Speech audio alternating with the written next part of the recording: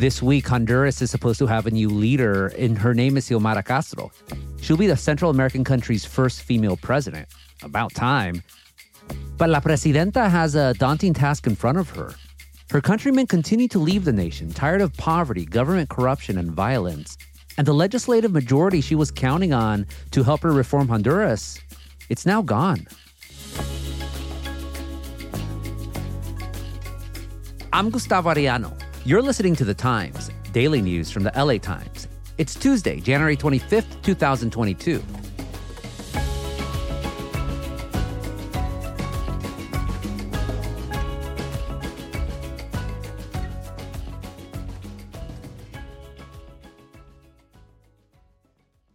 For many Americans, Honduras conjures up images of mainly one thing: migrant caravans. The throng of Honduran immigrants continues their trek under the blazing sun toward the U.S. border. Mexican National Guardsmen in riot gear and Mexican immigration agents rounded up 800 Central American migrants. President Trump says he's warned the president of Honduras, if this large caravan of people heading toward the U.S. is not stopped and turned back, that country will receive no more money from the U.S. U.S. politicians have used these headlines to depict a small, faraway country as a menace to our national security. Of course, the country's way more complex than that. So today, we'll talk about how Castro promises to solve her country's problems. But in light of what's happening right now in the National Congress of Honduras, will she even get a chance? Tensions were high when Hondurans went to the polls last November. It had been a bitter fight between the conservative National Party, which had been in power for 12 years, and Castro's leftist Libre Party, Libre meaning free. A real right versus left brawl. Castro's a self-described democratic socialist. She promised to bring Honduras back from the, quote, abyss. And after she won, crowds took to the streets to celebrate.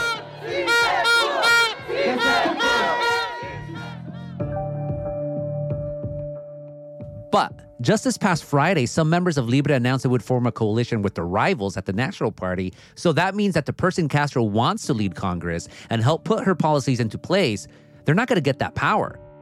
And the resulting battle has turned those street celebrations from the fall into protests. Here to talk about all of this is LA Times Latin America correspondent Kate Linthicum. Kate, welcome to The Times. Thank you. So Honduras, you know about it, I know about it, but most Americans probably don't. Why hasn't it been historically on the American mind like, say, other Central American nations like Guatemala or El Salvador? Yeah, so Honduras is a really tiny country. It has less than 10 million people, and it has a really different history than those other countries. The United States government and corporations had really big roles in shaping and destabilizing all three of those countries, but Honduras was less of a Cold War battleground than El Salvador or Guatemala. And historically, it's had less immigration to the U.S., although in recent years, we've seen a lot more Honduran migrants coming. So there's less of a diaspora community here in the U.S. than from some of those other countries. Yeah, no, definitely Hondurans are like in L.A. and D.C. and New York, but it's always been smaller. But then in recent years, Americans, if they're hearing about Honduras at all, it's because of those migrant caravans that I mentioned earlier. What's interesting to me, it's not even the poorest country in Central America, but those caravans, started in Honduras, are filled mostly with them. So what are the issues that are pushing them to flee their country right now?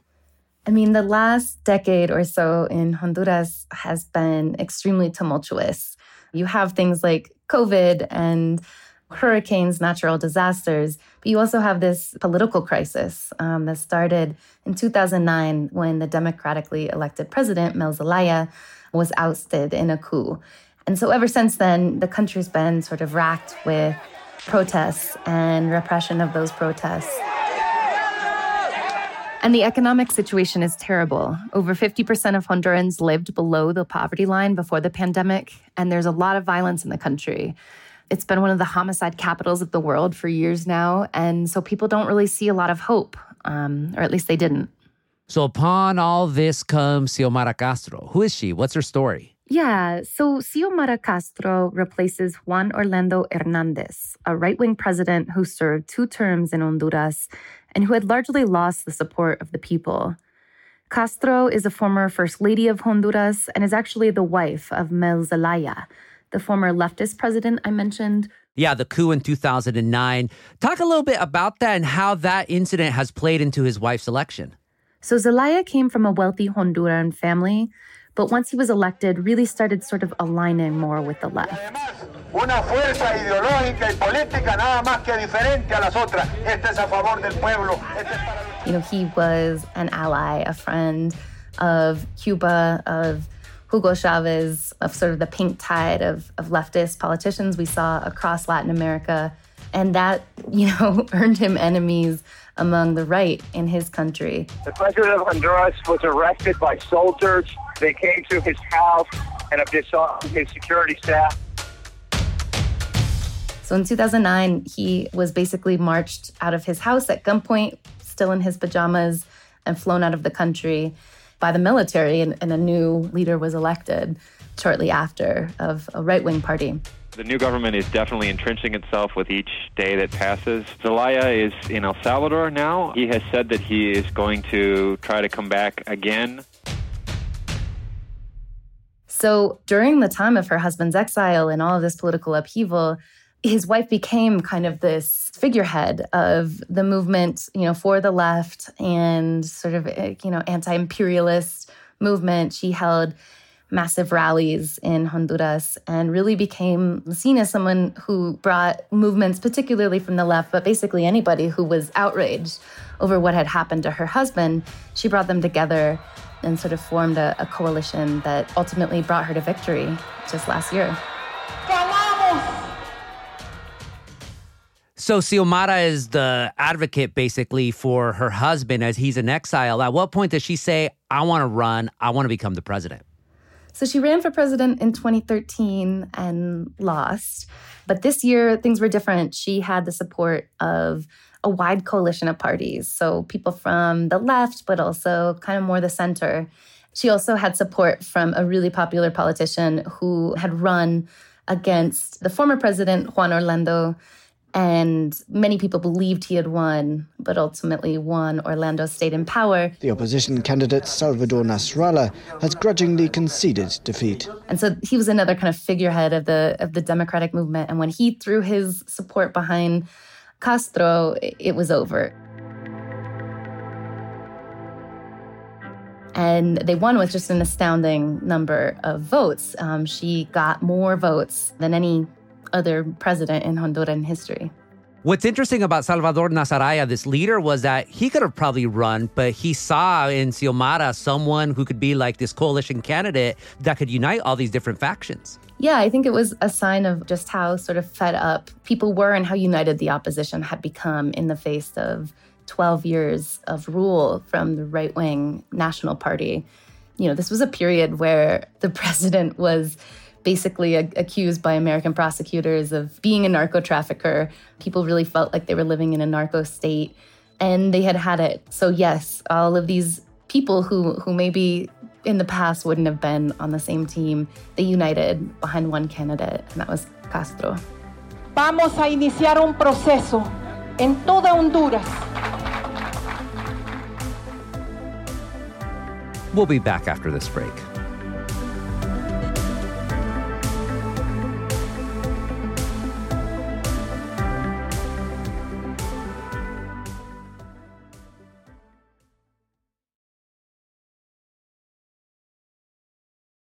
Kate, Xiomara Castro won the election convincingly, as you said, and even her opponent, the mayor of Honduras' capital, Tegucigalpa, he was pretty quick to concede, and that was a totally different end compared to the last presidential election in 2017, when a lot of people challenged the results and took to the streets, and you reported on that. Yeah, absolutely. It was a completely different picture. You know, last month we saw huge street celebrations, these very quick call of the results. That was so different than in 2017. You basically had a very close election that many people believe was manipulated by the incumbent Juan Orlando Hernandez, who was accused of basically shutting down the vote counting process and taking the computers offline for several hours. And during that outage, you know, mysteriously, the vote count changed, giving him the lead.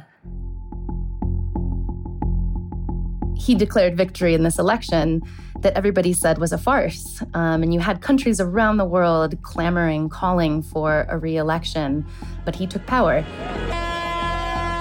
So in the wake of that, we saw just terrible violence in the street. People protesting, just brutal repression by Honduran police officers and soldiers. You mentioned Juan Orlando Hernandez, the outgoing president, and also this case that's going on in New York right now with federal prosecutors who want to ask him some questions. What's the case about? Yeah, so Juan Orlando Hernandez has been named in multiple drug cases as a co-conspirator. Basically, his brother has been convicted of drug trafficking, of trafficking drugs to the United States. We've had multiple cases at this point that have mentioned him as somebody who used basically state resources to traffic drugs across Honduras and to the United States. So now there's a real expectation that U.S. prosecutors are going to try to put him on trial. The question is, will they be able to? So what Juan Orlando does in the next months and years is really interesting. I mean, some people have speculated that he might kind of exile himself to a place like Nicaragua where he has friends to avoid, being caught by the Americans. It must be pointed out that formal charges haven't been filed against Juan Orlando Hernandez yet, but the lawsuits do show him as an unindicted co-conspirator. So Xiomara Castro has a lot of work ahead of her. I mean, your country being described by American prosecutors as a quote, this is a quote, narco state. Damn. So how does she plan to crack down on the cartels? Yeah, I think you're right. I think she has a ton of work ahead of her because while we've seen these really high-level accusations of conspiracy at the highest level, with the president of drug trafficking in the country, there's a clear sense that this happens sort of at all levels across Honduras. You have municipal mayors and people more sort of at the lower levels who are also collaborating with drug traffickers or who are traffickers themselves. It's a big uphill battle to root out corruption when it's so pervasive. She has talked about bringing back some anti-corruption bodies that would basically have the mandate to investigate corruption across the country. There was this wave a few years ago, beginning in Guatemala, where you had these amazing anti-corruption bodies created and that actually were extremely successful in kind of bringing cases against corrupt people. But in recent years, from Guatemala to Honduras, you've seen those empowered try to dismantle those anti-corruption bodies. And she's promised to try to bring them back. And then you have the Honduran economy, which you mentioned before. It's been suffering for not just the past decade, but from decades. You had pandemic, of course, these past couple of years, and then 2 hurricanes. But Honduras arguably has been hurting ever since Hurricane Mitch, which happened in 1998. Here in Tegucigalpa, it's pouring buckets. And killed about 7,000 Hondurans. That's the deadliest hurricane to ever strike Central America. It has resulted in severe flooding, roads being cut off, bridges being washed out, communities being cut off. And in fact, because of Hurricane Mitch, Hondurans in the United States live under what's called temporary protected status. Basically, if ICE agents catch them, they can't automatically be deported. So what plans does Castro have to get the country growing economically again? Yeah, so she's talked about some pretty innovative, pretty different proposals. She's talked about something like a universal basic income, so giving kind of money directly to Honduran citizens. But you're right, it's a huge uphill battle. Honduras is a country, where a quarter of its GDP comes from remittances sent from immigrants in the U.S. Wow. So that gives you a sense of sort of where the economy is. Interestingly, the politicians who came before her from the right had been promoting these kind of special economic zones where corporations from the United States, for example, could operate and get a ton of tax breaks, stuff like that. The right says that's the way to ignite the economy in Honduras, and the left says that that's, akin to kind of like a new colonialism. Yeah, it sounds like the old United Fruit Company, Banana Republic things. Yeah, it's like classic neoliberal playbook. So Castro has really opposed that. So we're likely to see sort of some actions against those special economic zones. So sort of how that all plays out is kind of time will tell. At the same time, you have climate change, which is just devastating parts of the country. There's this whole dry corridor forming across Central America that's making it really hard for people who depend on agriculture to feed themselves and to feed the country. So that's another thing at play here when we talk about the economy and ultimately when we talk about migration.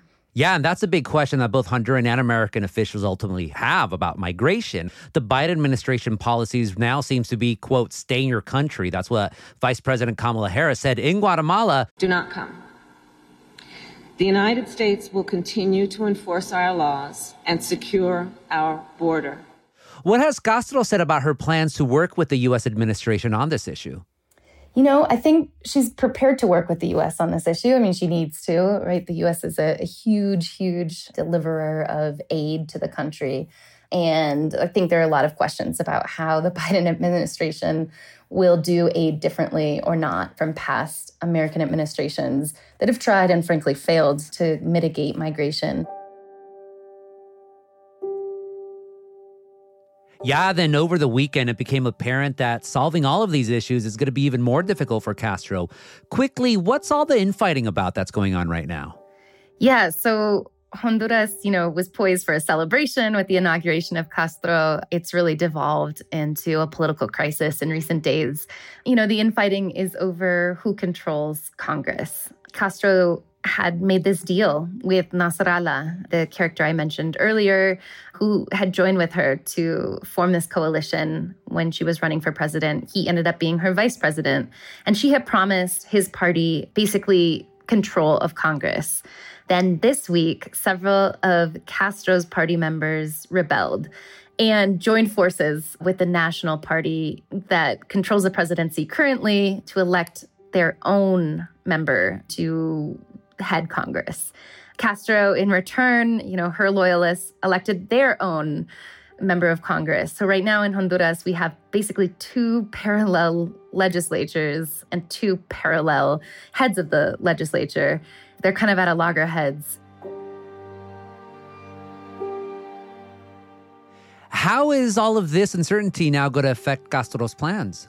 Well, it definitely weakens her mandate. This means that she will not have support in Congress that she needed to pass some of her proposed reforms. And there's a lot of concern in Honduras right now that the country could kind of devolve again.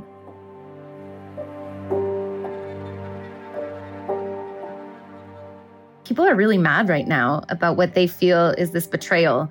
So I think it's very likely that we're going to see some of that angst spill over into the streets. And of course, that matters to the U.S. because political instability in Honduras means more migration north.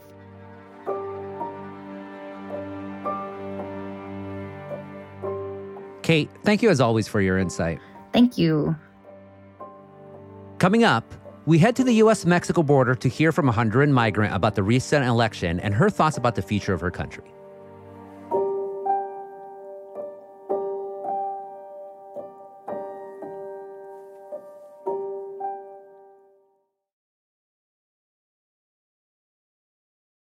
Welcome back. The Times' supervising editor, Kinsey Moreland, she recently went to Tijuana to visit a migrant encampment. It's underneath the freeway overpass that's just steps away from the U.S.-Mexico border fence. There, she met Honduran refugee Jennifer Torres. Jennifer's been there for 8 months and is one of dozens of asylum seekers who have ended up at this camp to wait for their claims to go through the U.S. asylum system. Here's Kinsey. Hola. ¿Cómo estás? Just a few hundred feet away from the actual border fence separating San Diego from Tijuana, a chain link fence surrounds a cluster of tents set up under a highway on-ramp, which serves as one extra layer of protection from the sun and the rain. For dozens of migrants, men, women, and children from Central America, Haiti, and other parts of Mexico and the world, this is home. Mi nombre es Jennifer Torres. Jennifer Torres? Jennifer lives in this migrant camp, and she told me she'd left her home in Honduras because crime and government corruption is just out of control. A mí me cruzaron con coyote y tras yo cruzar Estados Unidos me deportaron para aquí. O sea, yo nunca quise estar aquí. She says the last straw came when criminals tried to force her to pay bribes just to keep her business open. Huyendo porque, por ejemplo, nosotros teníamos un salón en Honduras. I asked Jennifer if she thinks this type of crime and corruption will change with Xiomara Castro in office. Nada, absolutamente. Es que todo es lo mismo, todo. In short, she said no, absolutely not. She thinks it'll just be more of the same. No hay esperanza. No hay esperanza. No, es que no hay nada. En realidad no hay nada. Por ejemplo, There is one upside to Honduras's new first ever female president, though. porque, por ejemplo, ahí en Honduras hay mucho, como le digo, machismo, ¿me entiendes? Sí. Jennifer says, generally speaking, Hondurans can be a bit masculine or macho, and she thinks the new president might be able to help with that. But for now, living in this tent underneath this freeway overpass as she continues to wait for her case to make its way through the U.S. asylum system, Jennifer says she has more immediate concerns to worry about. Lo siento. Muchas gracias.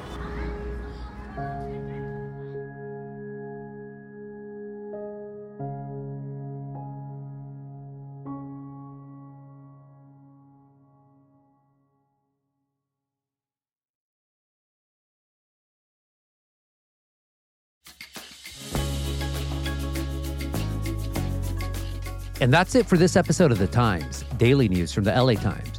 Tomorrow, what it's like to be trapped on a cruise ship during a COVID quarantine. Quick preview, it ain't fun.